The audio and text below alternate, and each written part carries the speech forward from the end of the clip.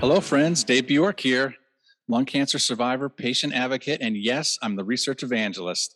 And welcome to the Research Evangelist podcast. As always, I'm coming to you from just outside Boston, Massachusetts.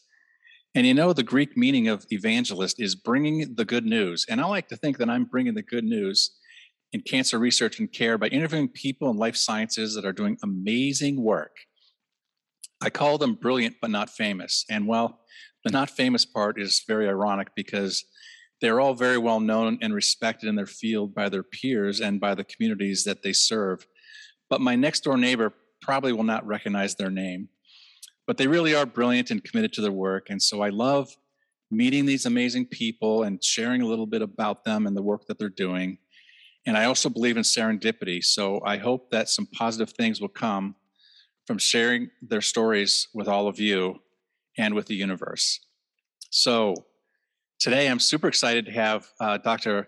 Ana Velázquez Mañana, who is a medical oncologist fellow at the University of California, San Francisco, Helen Diller Family Comprehensive Cancer Center.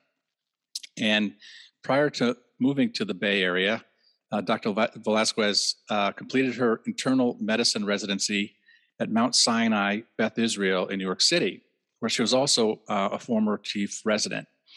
She received her master's degree in biomedical sciences at the Mayo Clinic Center for Clinical and Translational Research and her medical degree from the University of Puerto Rico School of Medicine. So I'm super excited to have you on the show. Anna, welcome to the program. Thank you for having me. I'm very excited. Awesome. Well, I'd like to start by having you tell us about your background. You're a proud native Puerto Rican, and I'd love to hear you tell us about your journey and what it was like when you were younger and sort of how you ended up where you're at. Yeah, of course. I love to say I'm a proud Puerto Rican because I think, Puerto Rico is a tiny, tiny island in the Caribbean that has around 3.5 million people in 150 miles of wide. And we are extremely proud people of our roots. I think partially it's an effect of colonialism because we were first discovered and invaded by Spaniards, of course, and then we have been a colony of the U.S. and in a strange kind of agreement since. So there's a lot of pride on knowledge of who you are, but for me that wasn't necessarily always there. My mom is from Spain and my dad is Puerto Rican, and they both met in Spain. And I was born in Puerto Rico and raised there. But during all my childhood, I was always the Spanish girl because I spoke a little bit funny. I had a different accent. I watched TV that wasn't what everybody else watched. And I ate, food that was not really classical Puerto Rican food. And I would say that was true until probably mid-high school, college, in which there was more of this connection with what being Puerto Rican means and finding your space as somebody who had two different identities that built into one or two different backgrounds.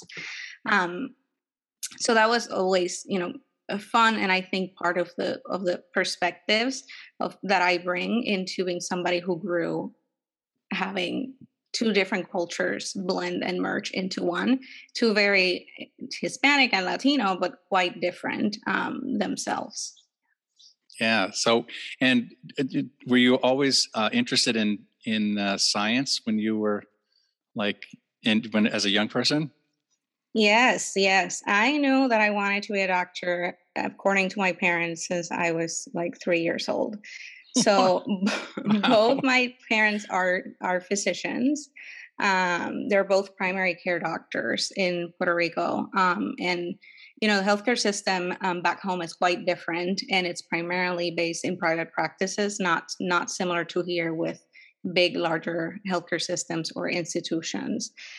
So my parents work in a smaller town on the west side of the island where we're from called Cabo Rojo.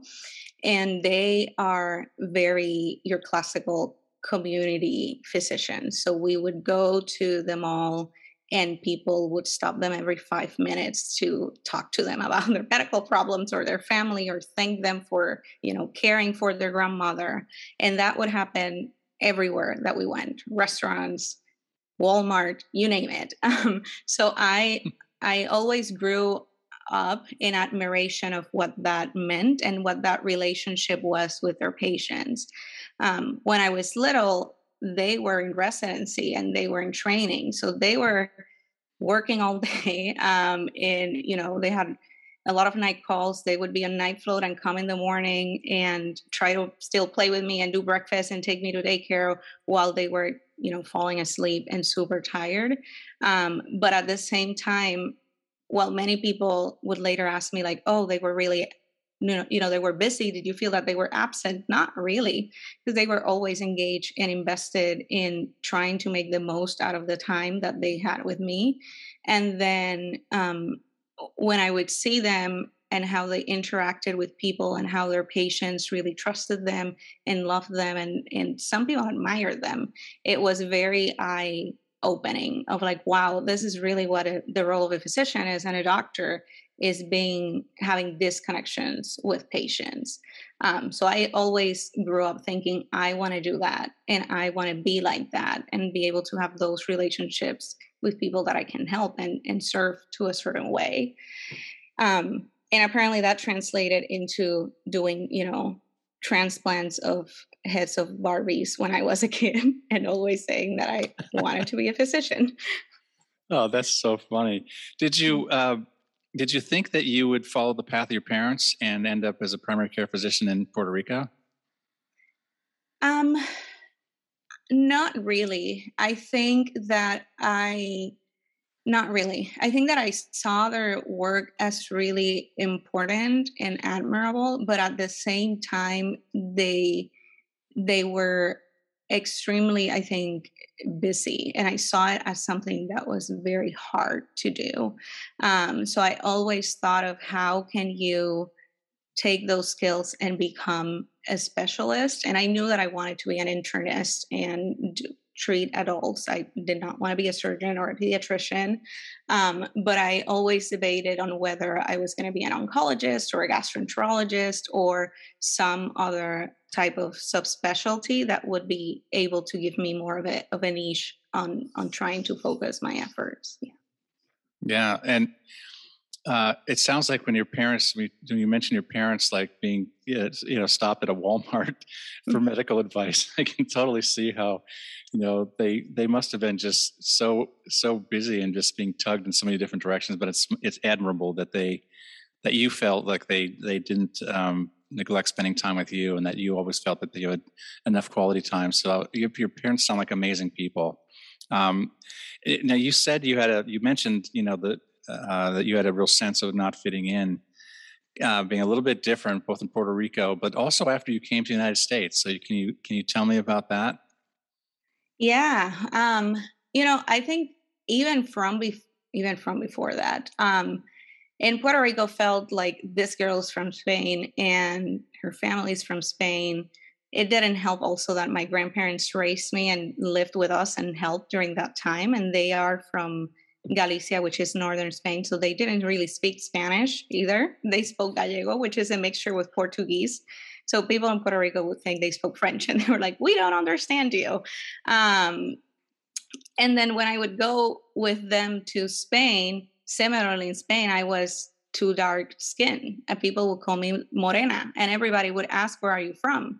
And when I would say Puerto Rico, they would be like, what? Where is that? So it was always, Ricky Martin, living la vida loca, that's where he's from, the Caribbean. We're from the island of Ricky Martin.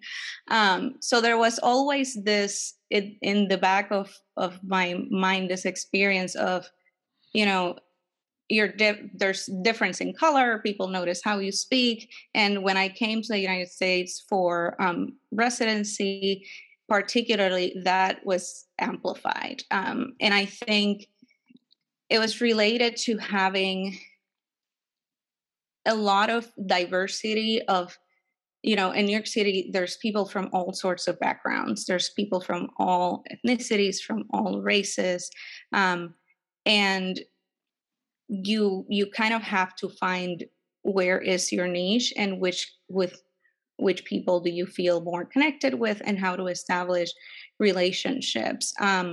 And there's a very large Puerto Rican and Latino community for which I think people make a lot of assumptions of everybody fits the same mold, and everybody does the same things, and it's not necessarily that that's the case. So we in my residency, I tried to like find community, and I was lucky that I was in a program in which there was a lot of other Latino fellows and trainees and even faculty. So there was this sense of community and shared experiences, despite being somebody who, trained in Puerto Rico for medical school, which here is relatively uncommon.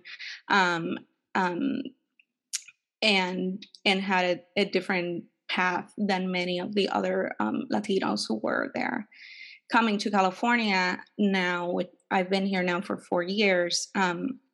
It's been also very eye-opening on that sense, because even though there is a very large proportion, for example, of Latinos, we are extremely a diverse group. So people here are primarily from Central America, and there's probably a handful of people from Puerto Rico that I know. And culturally, all of that adds on to differences in food and music and how we speak, and that sense of belonging and connecting with the community. Yeah. Well, that's an interesting point you raise about the assumptions that people make that you're from Puerto Rico, so everybody's exactly the same, and they're not. And there's diversity within that community, which I learned this last night. I was talking with a patient advocate who is an Asian American, and he was explaining the same thing, that sometimes people make assumptions. But he said, you have East Asian, and you've got, Thailand and Vietnam, and on and on. So I think those are important things for people to be aware of, right? I think both in how you train and how you treat patients, or just even how we all interact with each other and how we interact with these communities. So, when you were in your you're finishing your medical training, but when you're in your medical training as a woman, as a Latina woman, did you face any particular barriers or challenges, along the way? Because sometimes I hear that people particularly come from, South America, Central America, Puerto Rico. Can you any of that that you want to share with us?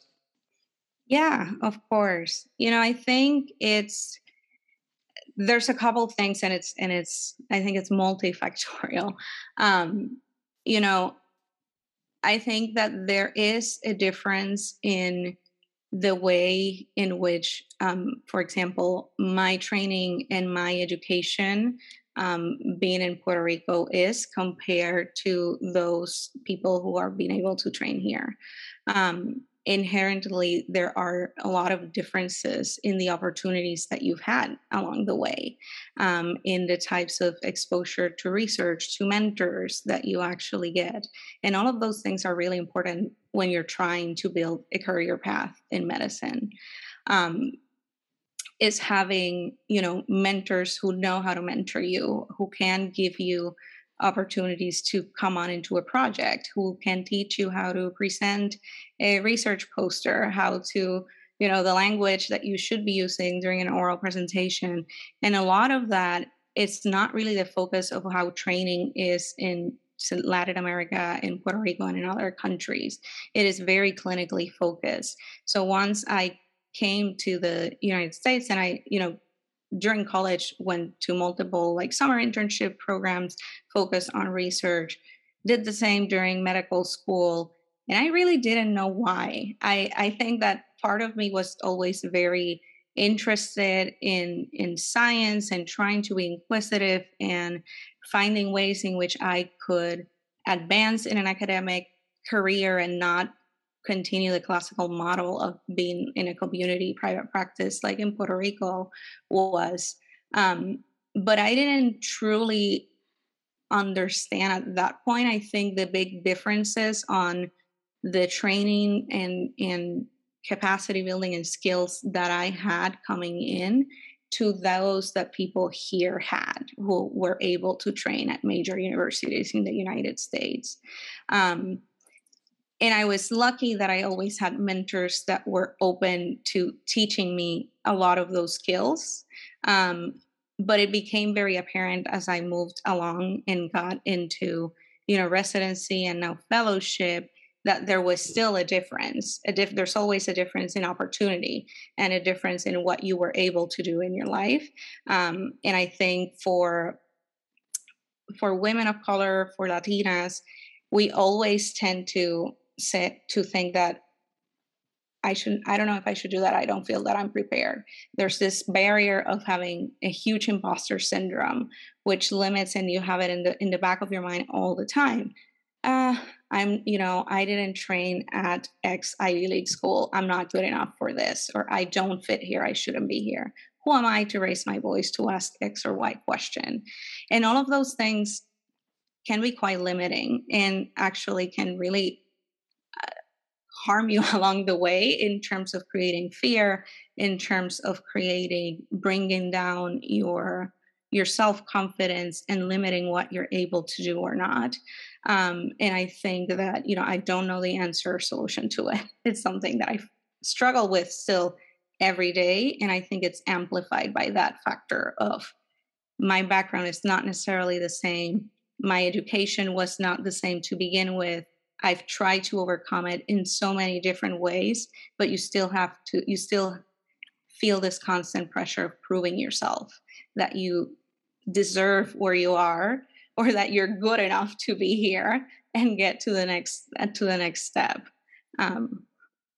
Yeah, I've heard that from multiple people that I've talked with on my show about imposter syndrome. So in terms of mentors, now I told you earlier that I met up with Dr. Narjas Duma a couple of days ago, and I know of your connection. So can you tell us about the relationship that you have with her?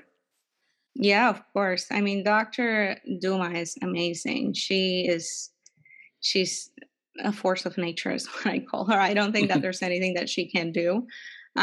She is a great mentor and a great friend to me. We met pre-COVID, I want to say in ASCO 2019, I think, in which I had seen a lot of her through Twitter, her work, read many of her papers, and had reached out by email and by Twitter saying, hello, I am the only Latina in my whole division of oncology. I feel very lonely. Would you meet me? Because I don't know any other Latinas in cancer care. And she was, of course, let's set time to meet. And we texted and found each other at ASCO McCormick Place. And it was fascinating because as I was walking towards her in the hallway, which there's thousands of people, she's there and she says, that's Ana Velázquez Mañana. And I was like, yes. And she's like, come here and give me a hug, and opens her arms. And this is that thing of also the Latino culture, and the not fitting in is we are huge huggers. We kiss people on the cheek every time when you say hi, even if I've met you 3 times and you're an acquaintance, like that's normal behavior and normal.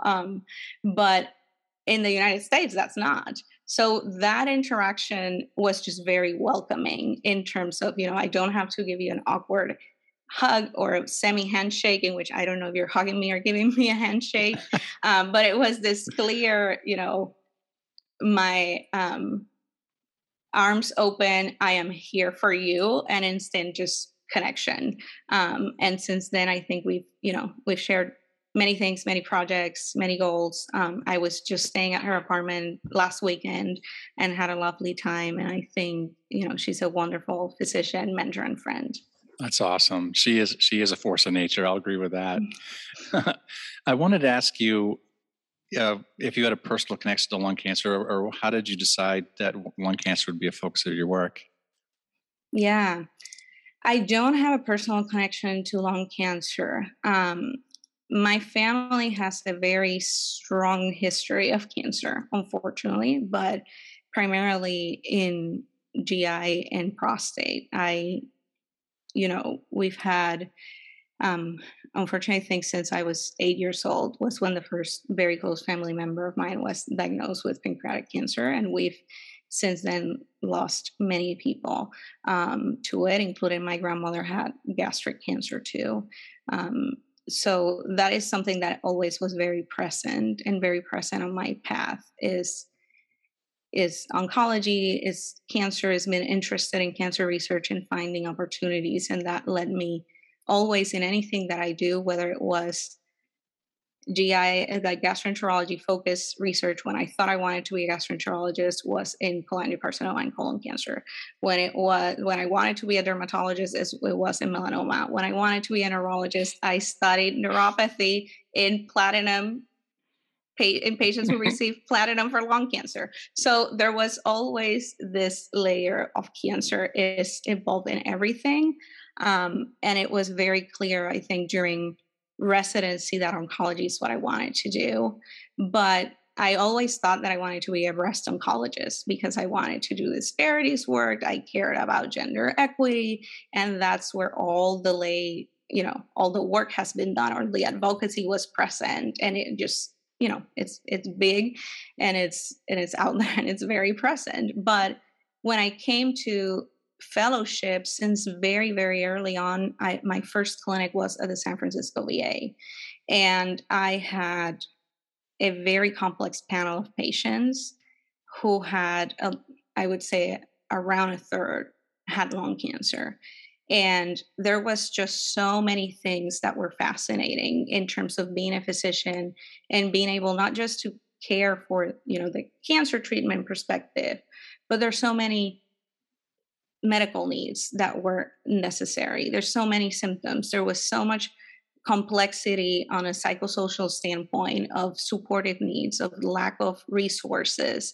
And my mentor at the time in clinic, who's still one of my mentors, Dr. Wang, and she's the division chief there, just was an amazing human being, and she is, and an amazing physician. And she's also a thoracic oncologist and was always, she took time to really teach me through the process, hold my hand during hard times or bad times when your patients are not doing well, and think about people as a whole.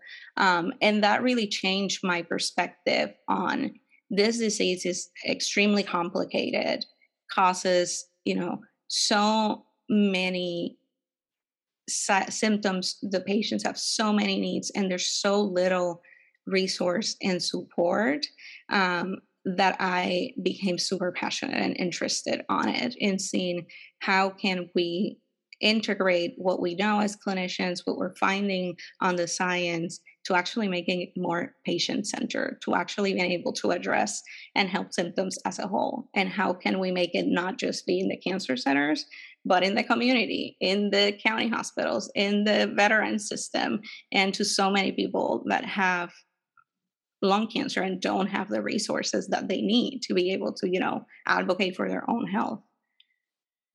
Well, we're glad to have you in the lung cancer community. So that's awesome. Now, I know you're passionate about diversity and inclusion. You just mentioned a little bit. Can you tell us more about that passion and your feelings about that?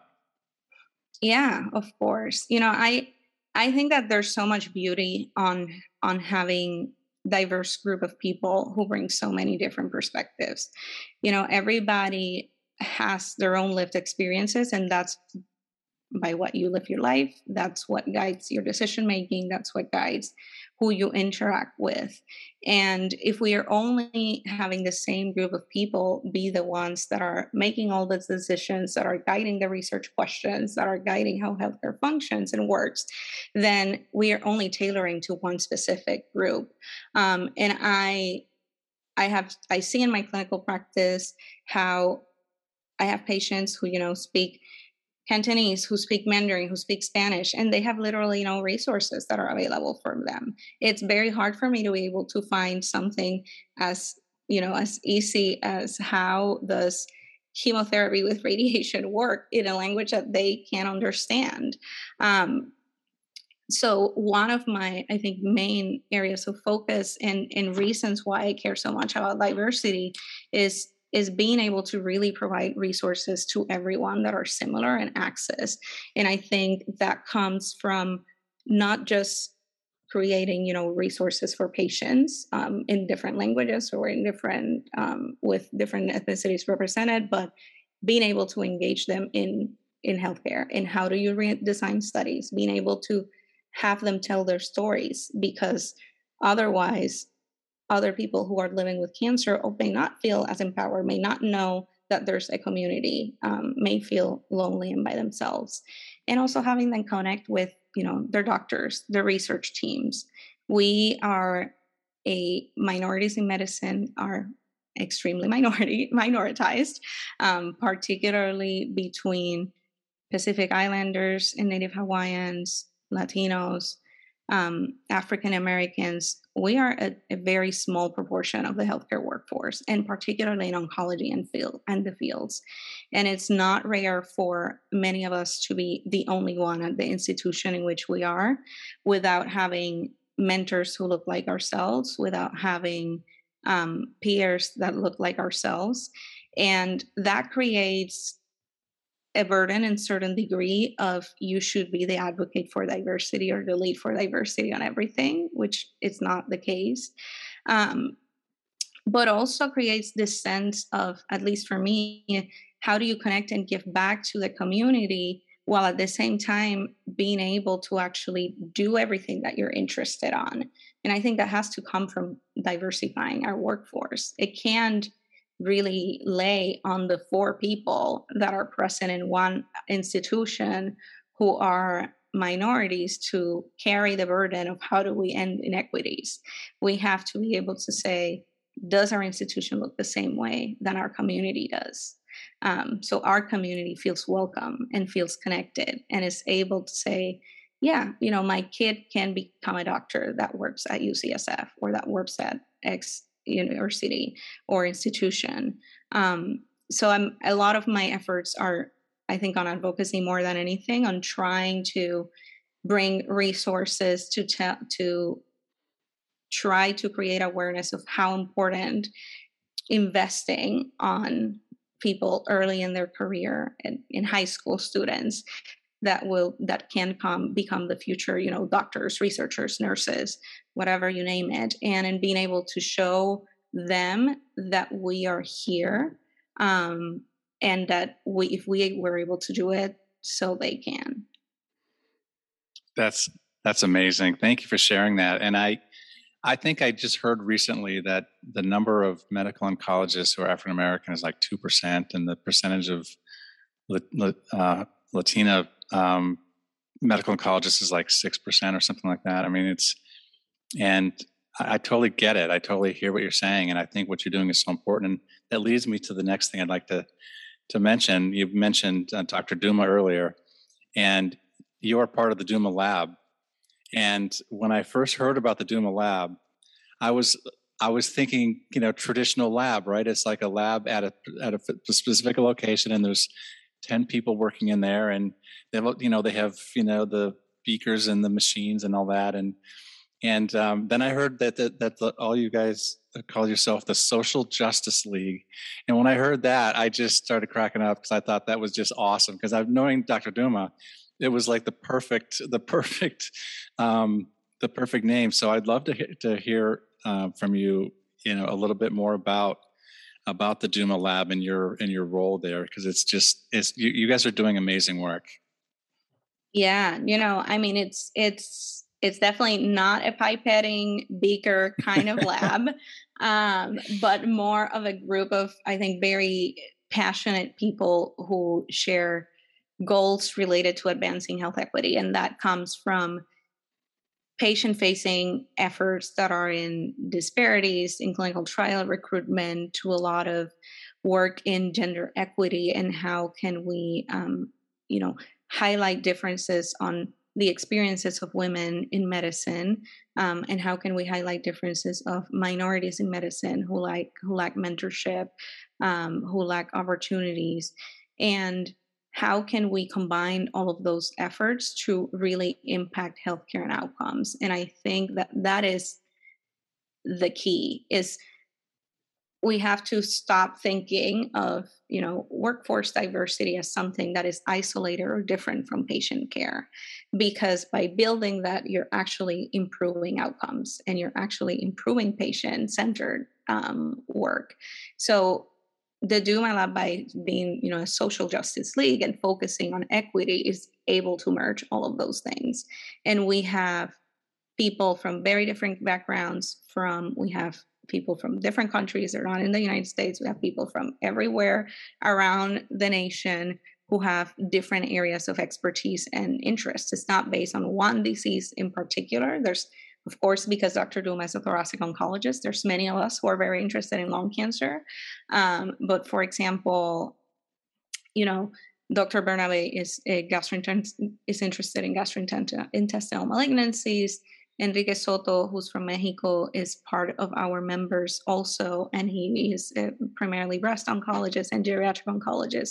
So everybody brings very different perspectives, and it's built on collaborating and on providing mentorship for people who are earlier on, so they can gain expertise and skills on how to do research, and on how to use their research to advance topics and things that they really care about. Well, it's really important work, and Dr. Duma as a force of nature, but all of you together combined are a force of nature, the way I see it. So I'm really impressed and really grateful for that kind of work, because I do believe that what you guys stand for is super important, and we need more of that, please, I say. You also, Anna, you lead quality efforts at the Zuckerberg San Francisco General Hospital, the city's largest safety net hospital in San Francisco. Can you tell us a little bit about that work? Yeah, of course. I work both at UCSF main campus and at Zuckerberg, and San Francisco General, it's a very special and beautiful place because it serves the people who have the most needs of the city.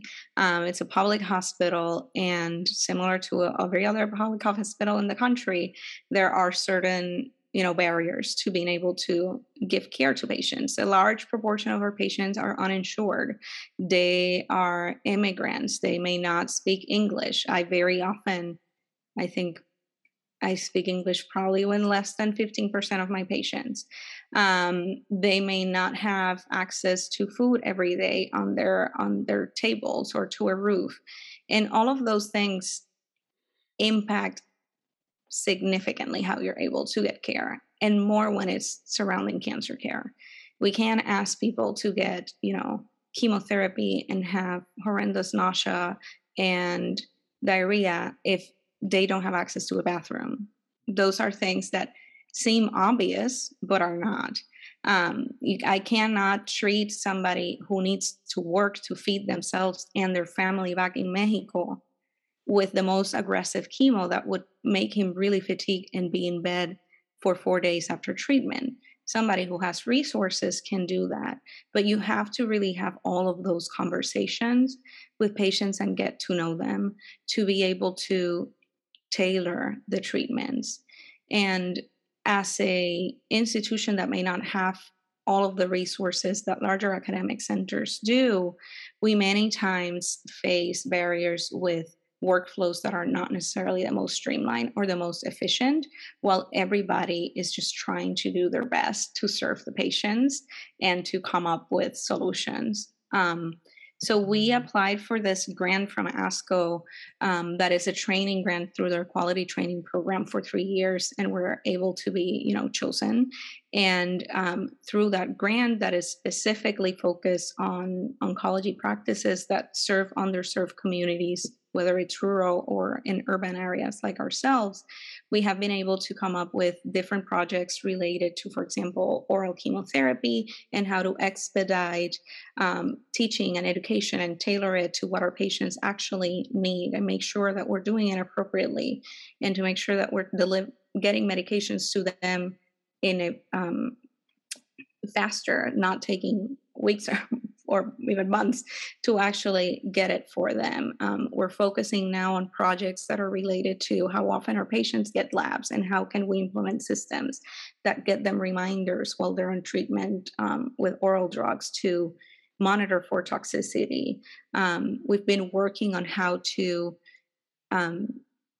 expedite and increase the amount of patients with lung cancer who are getting molecular testing and who are getting then broad molecular testing, not just piecemeal like EGFR and KRAS or test. And all of those things we've been doing it using quality improvement methods, bringing stakeholders together to try to identify barriers and come up with solutions that are easy and related to processes that are able to directly improve outcomes and improve, impact the care that patients are getting. That's awesome. Again, I can tell from listening to you that the social justice is at the core of what you stand for. So I really appreciate that. It's you're doing amazing work. It's just such a pleasure to listen to you talk about it, because you care so much about humans, and it's really pretty cool. I wanted to ask you about the White Ribbon Project, and I always like to ask clinicians, what they think of it, because as a lung cancer survivor myself, I'm just drawn to it, and I'm a huge fan. So I'd love to hear what you think of the White Ribbon Project. Of course. I mean, I think it's an amazing effort. I think that we need to empower as much as possible as we can patients to be able to be advocates for their community. And I think that the lung cancer community, unfortunately, in the past has been historically stigmatized dramatically, and that still happens. And there's a lot of inequities on resources that are available, awareness that is available, fundraising that is available to drive research, and having something like the White Ribbon Project that really creates community, creates awareness, allows patients and advocates to speak up, to bring up their lived experiences. You are the experts of this disease. You should be guiding the questions that we're asking. It's not the clinicians. We see it every day, but we actually have never lived it. So we don't understand what your experiences are. I think it's vital, it's key. We need more of it, and I love it. That's awesome. Thank you so much. And I promise you, I'll find a way to get you a ribbon. So you got to have one. Yes. The last thing I always ask my guests is, and not to put you on the spot, but outside of work, if you can tell us something about you that you're passionate about outside of work. That I'm passionate about outside of work. Okay. Let's see. I love my dogs. I have There you go. 2 tiny dogs, and I am very much a dog person. A crazy dog lady, probably. And even though I don't have children, so my dogs are my children. So I'm quite passionate about trying to, I think, ensuring that organizations that care about animals are supported. And that is something that is one of my interests outside of the day-to-day life. Yeah. That's awesome. So now I'll think of you as the crazy dog lady. Yes. Okay. I am the crazy dog lady. Definitely. Okay. My wife is a crazy dog lady too. We have a golden retriever, and we had a cockapoo that passed away recently, and she'd have like 10 dogs. So she keeps hitting me up like, let's go. When we're going to get the next dog? I'm like, well, we have a dog. She's like, well, we could have 10. I'm like, okay. So she's even more of a crazy. I'm on her team. I had the most I've had at the same time is 7. Oh my gosh. When I lived in Puerto Rico, which of course made it a lot easier because our house had a backyard, so you could have dogs in an apartment. I don't think that's feasible. But yes, I'm, dogs, chickens, cats, rabbits, lizards. Okay, you're birds, crazy. Fish, you name it. I've had it. You're crazy animal lady. Yes, all about it. That's awesome. Well, And it was really a pleasure to talk to you. And I'm so grateful for the work that you do, and I'm appreciative of the support that you bring to the lung cancer community, and wish you such good luck in the next chapter as you move on from your fellowship to your practice. And again, thank you so much for being on the show. Thank you so much for having me. This was great and lovely.